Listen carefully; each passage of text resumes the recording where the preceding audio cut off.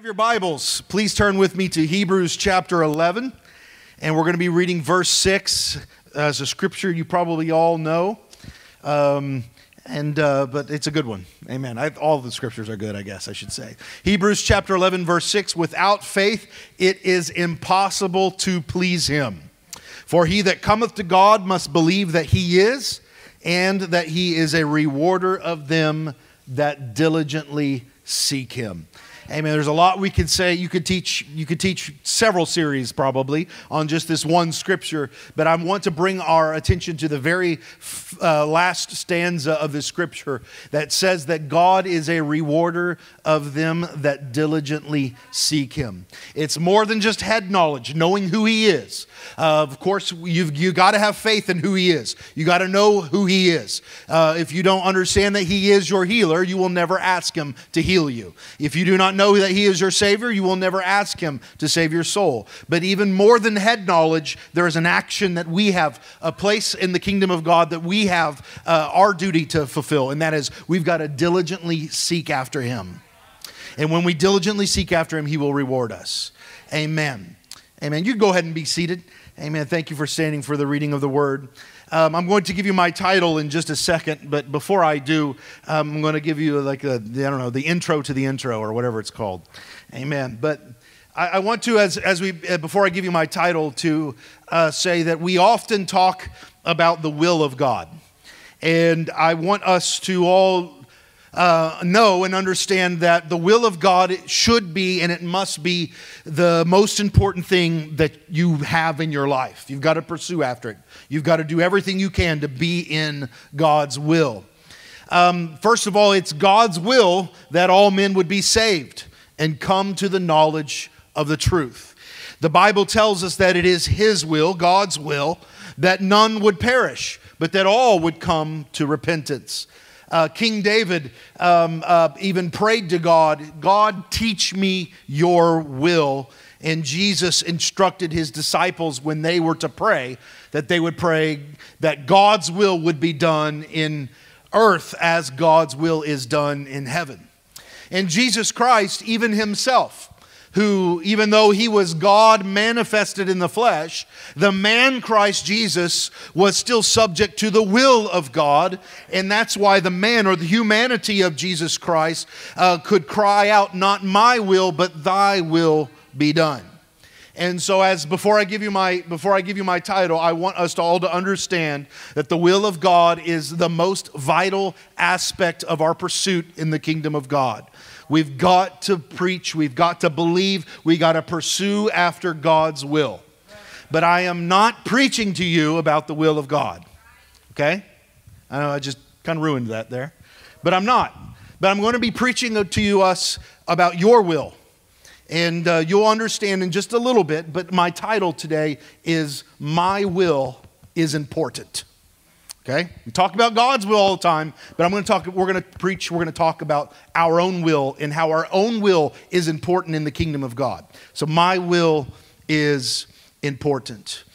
There is a scientific term that maybe you have heard today, and I'm sorry for our translator here, amen, but in the English it is called mind over matter. But it is simply the belief that the mind is more powerful than the physical body. And as all things that God has instituted or created in this world, we fully cannot comprehend or be able to really figure out everything about it. Gravity as an example. Really, we know what it is, but how do you explain it? Our own intellect probably falls way shorter than what actually happens through the laws of nature.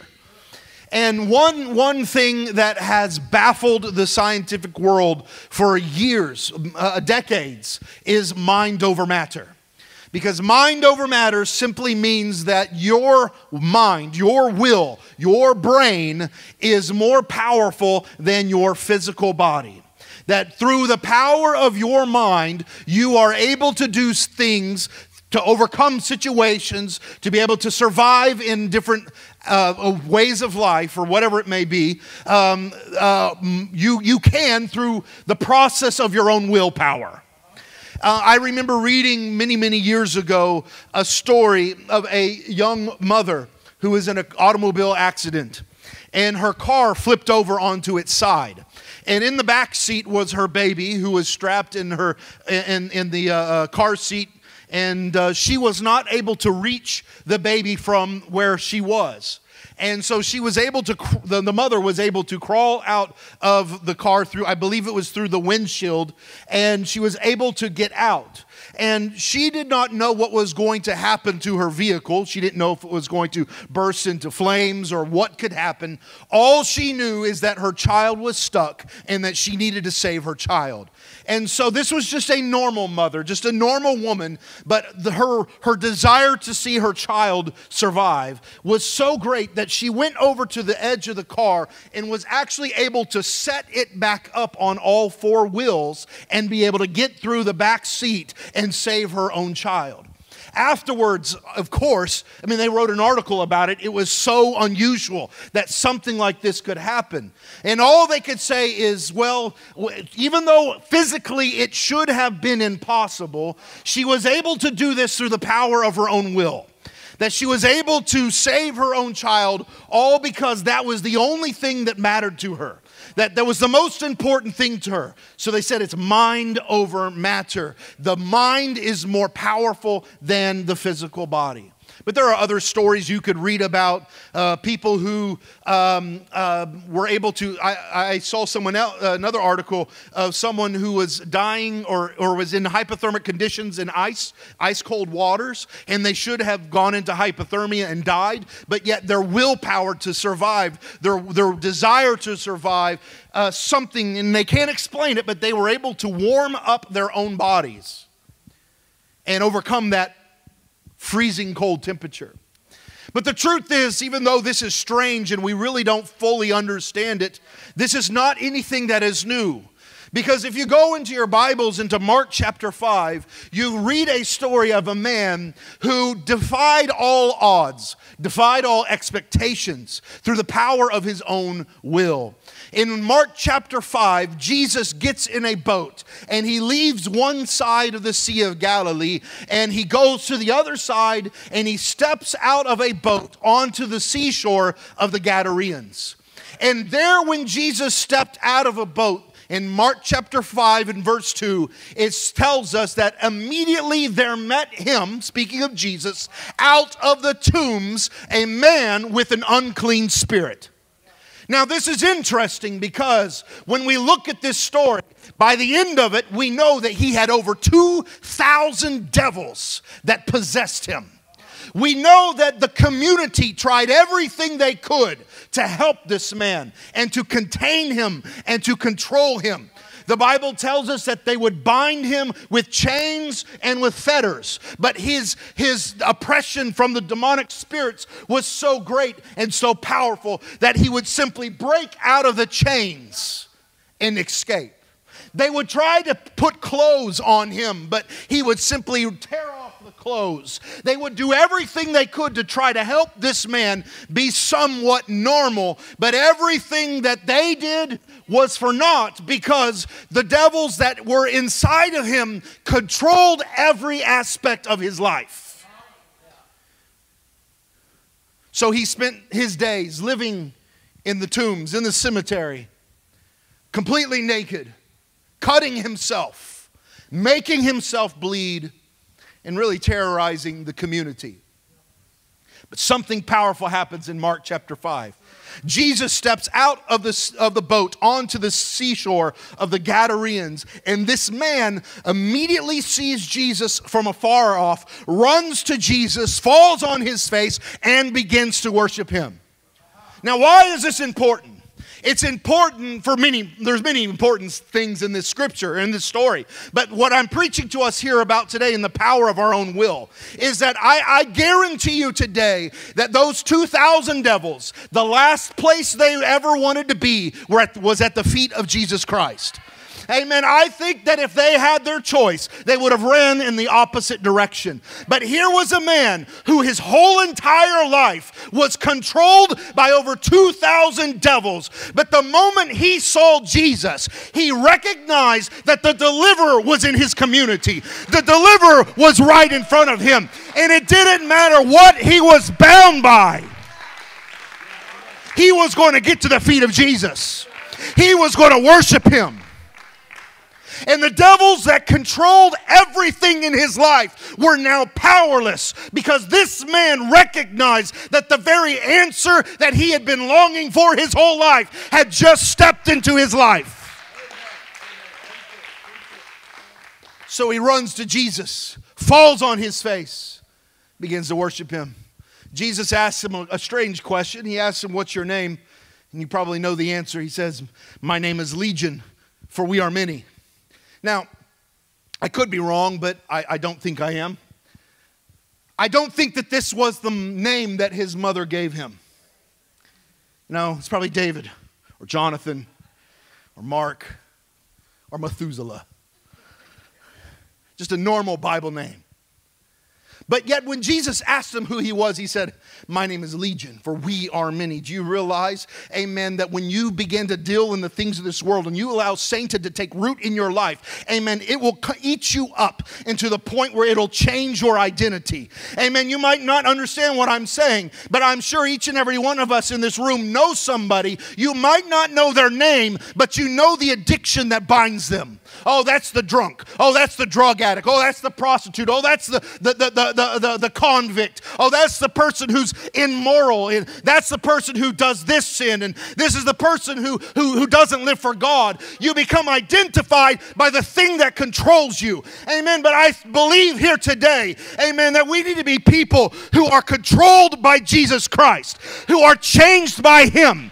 Amen. If you are a new creature in Christ Jesus, the old is passed away, and behold, all things have become new. You have a change of identity in your life. What you were bound by before is no longer. And now you are a child of God.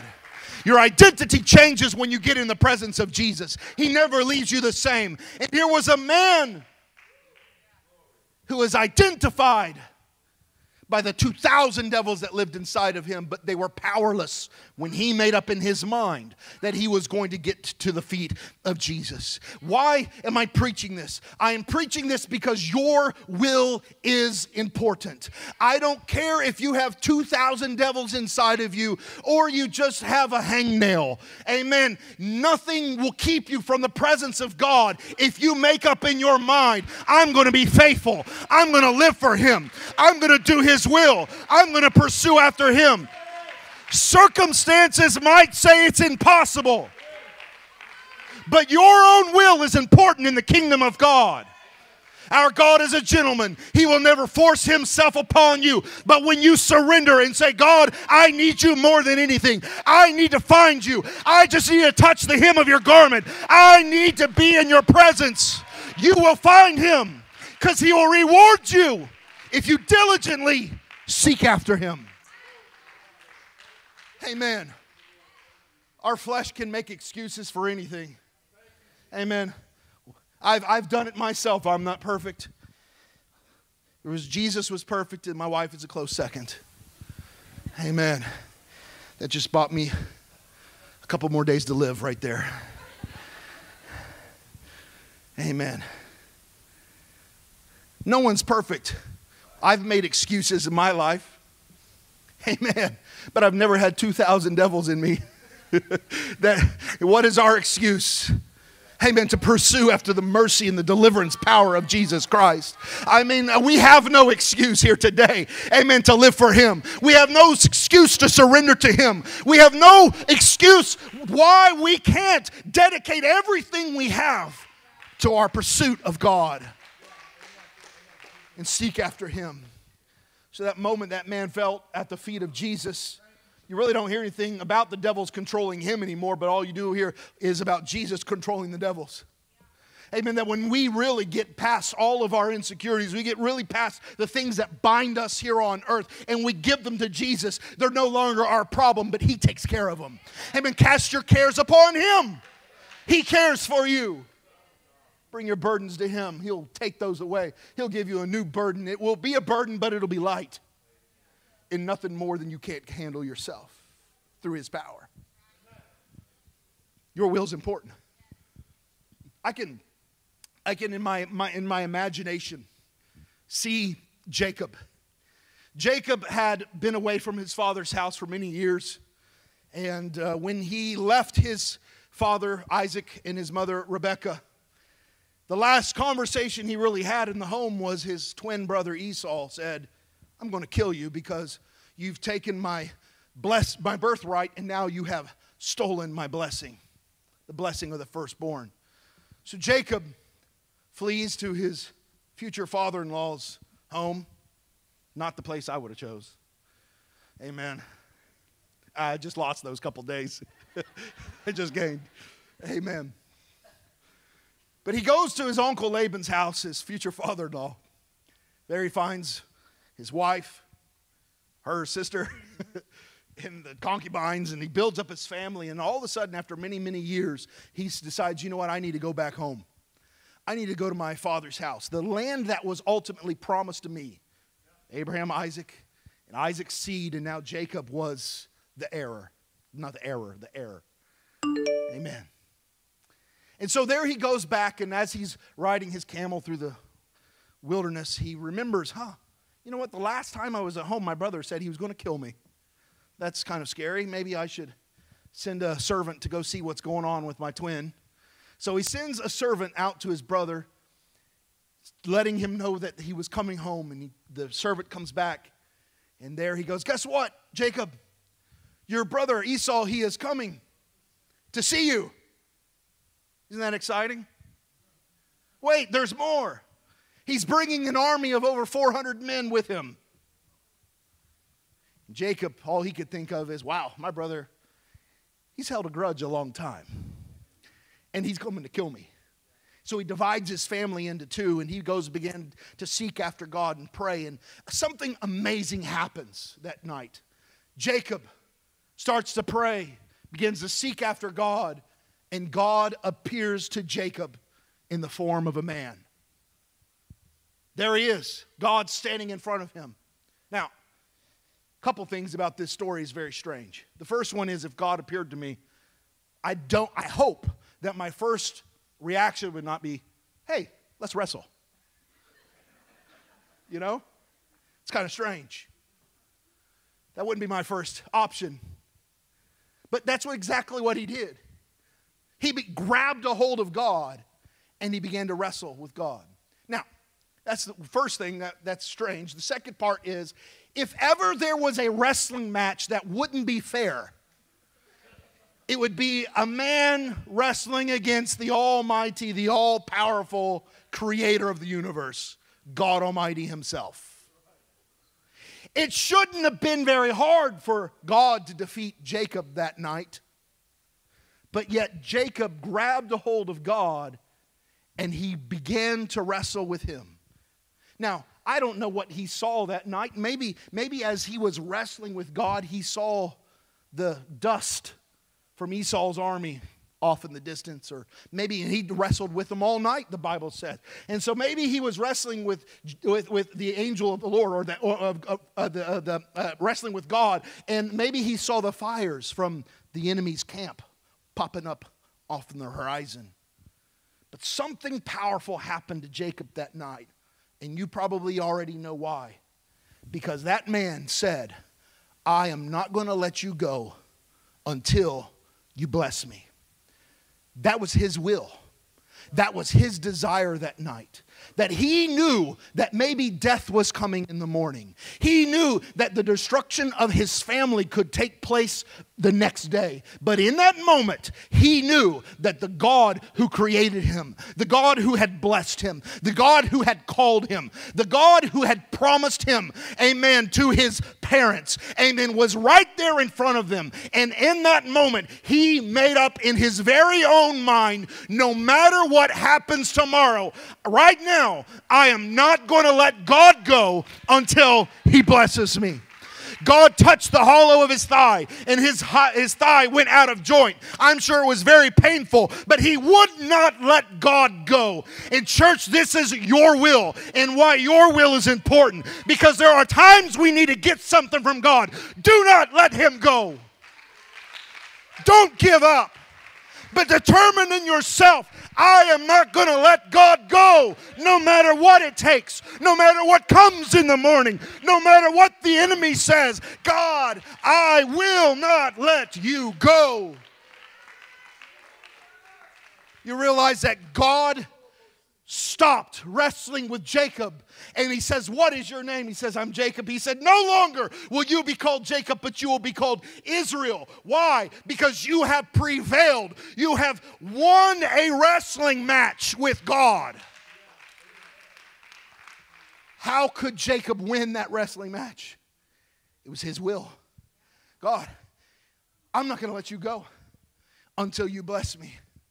And because of that, victory came into his life. He was changed. He was a deceiver and a supplanter, but God changed him to a prince. Amen. Changed his name, made him somebody different, all because he would not let God go until he blesses him. Amen. I believe there are sometimes we stop too early. Amen. Sometimes we just give up because it's inconvenient, or it's because we got things to do in the morning, or we think that the enemy's going to seek and find us and kill us in whatever it may be and destroy our life. Amen. But what I'm preaching to you here today is your will is important, because when you make up in your mind you're going to live for him, when you make up your mind you're going to serve him, when you make up in your mind you're going to do his will, you will accomplish it. No matter what mountain is in front of you, you can look at that mountain and say, be thou removed. Your will's important. My will is important. Just give me about 5 more minutes and I'll be done. Paul is writing to the church in Rome, in Romans chapter 8. And in verse 35, he asks the church a question. It's the same question he's asking us here tonight. He says, who shall separate you from the love of Christ? That is an important question that each and every one of us should ask ourselves. Who, or you can say what? What is there? Is there anything in your life that will ever separate you from the love of Christ? Paul, being a tremendous teacher and scholar, he helps us out by giving us some potential answers, so we don't have to think of it ourselves. So he begins to list, if you could put this up on the screen, that will help. Romans chapter 8 in verse 35. He begins to give a list of things that could potentially keep you from the love of Christ. Shall tribulation, distress, persecution, or famine, nakedness, or peril, or sword? These are all things that could keep you from the love of Christ. Are you going to allow these things, Paul is telling the Romans? These are things that could keep you from living from him. These are things that could come up in your life. There are obstacles, and we will. The Bible even tells us in our lifetime we will face tribulation. We're going to go through hard times. Amen. This walk with God is not a bed of roses. Amen. But there are going to be difficulties. There's going to be mountains we're going to have to climb. There's going to be times where we're begging for food. There's times where famine's going to come into our life. There's going to be times where war is going to rise up. Are we going to allow these things to separate us from the love of Christ? He goes on to say, as it is written, for thy sake, Jesus, for your sake, God, we are killed all the day long, and we are accounted as sheep to the slaughter. He tells the church in Rome, guess what? Because of your relationship with God, because you love Jesus Christ, because you serve him, you're basically like sheep that are walking to the stockyards to be slaughtered, to become a martyr. You're going to be just like Stephen. Maybe that's who he was thinking about when he wrote this, who was stoned right there in front of Saul of Tarsus because of his relationship with God. And he says, because of our commitment to him, we're basically getting killed every day, and we're like sheep that are just lined up to be slaughtered.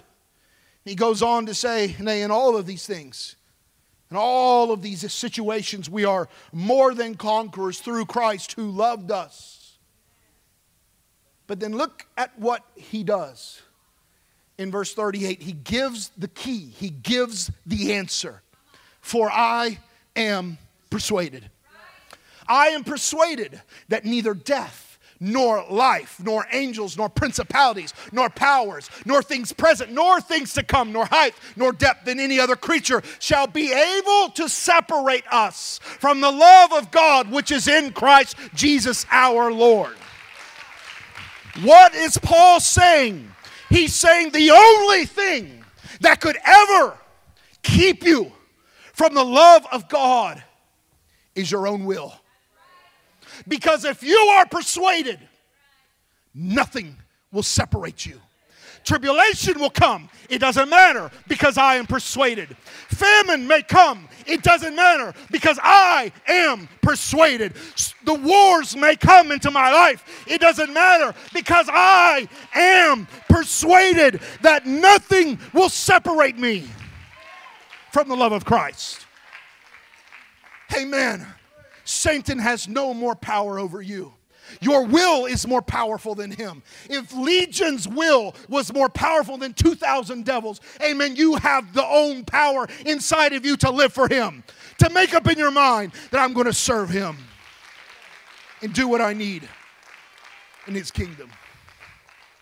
Amen. Please stand with me as I come to a close.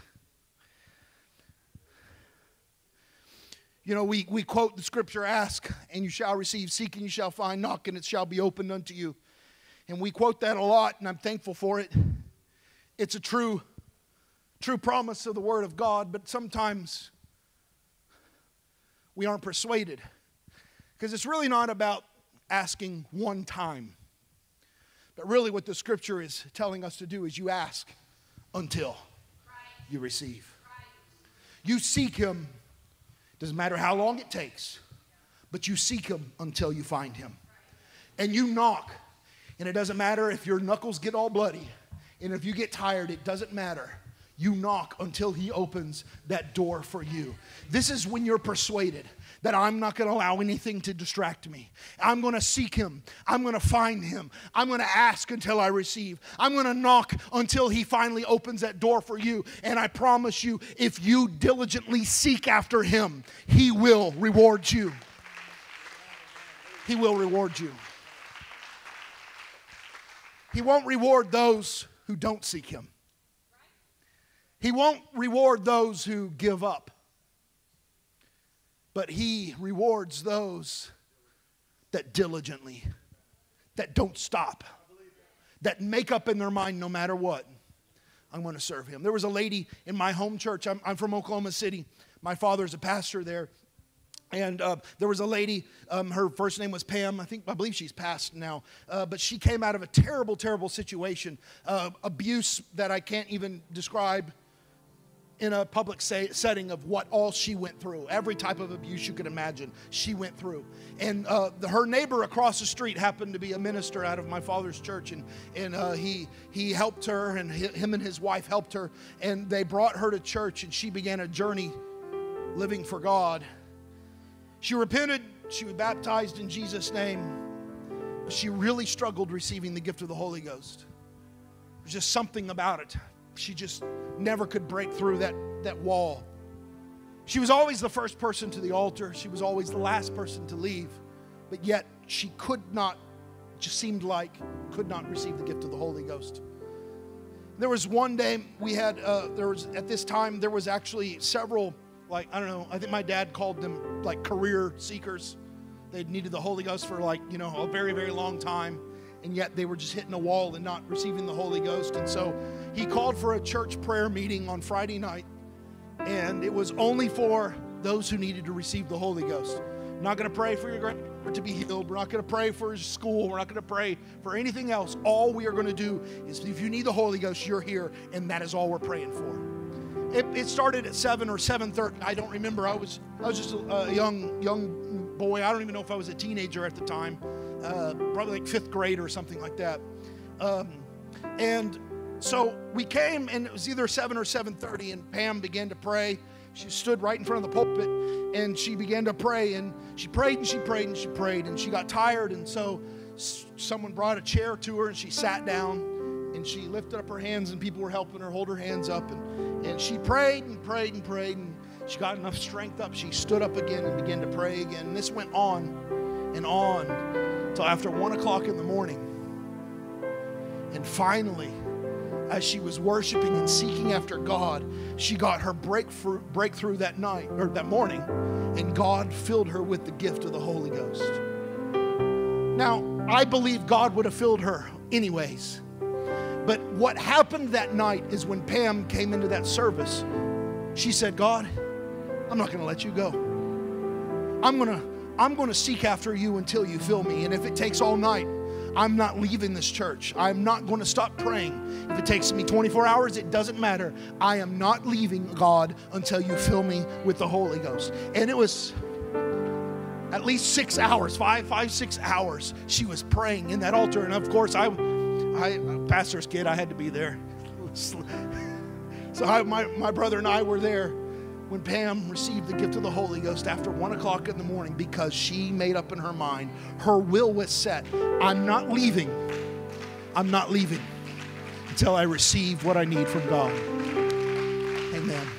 See, you might be here today and you might say, well, I've got problems, but I need to figure out life before I really surrender myself to God.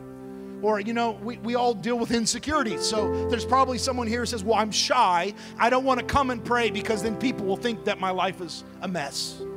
I don't want people to, I have pride. That's what it is, really. It's not being shy, it's pride. Amen. I was your pastor there for about 10 seconds. The truth is, if that is your attitude, you will go to the grave with the same problems, the same heartache, the same trouble in your life. But if you say, really, it doesn't matter what happens, if I could just but touch the hem of his garment, I know that I will be made whole. I might have to push some people out of the way. I may have to crawl on my hands and my knees, but God, you're the only thing that matters today. My will is to get what I need from God. If that is your attitude, you will receive what you need from him. It is a promise that he is a rewarder of those that diligently seek after him. So as we come to the end of this service, I'm going to open up these altars. Amen. Is there anybody here who needs something from God? Amen. I promise you can receive it today. I promise you can get what you need from God today. He is the answer. He is the very answer for any problem that you face in life. And so whatever you need, I ask you to come to this altar and you give it to him. You cast your cares on him. He cares for you, and he is here, and he's willing, and he is able to do exceeding abundantly above all we can ask or we can even think. Amen. It's mind over matter. I really can't explain it. How could God Almighty love me? How could God Almighty meet my need? I'm just a sinner. I have come short of your glory. I really can't understand how I could overcome the obstacles of my life. But God, if I give it to you, if I make up in my mind I've got to serve you, you can receive it here today. Hallelujah, Jesus. Hallelujah, Jesus.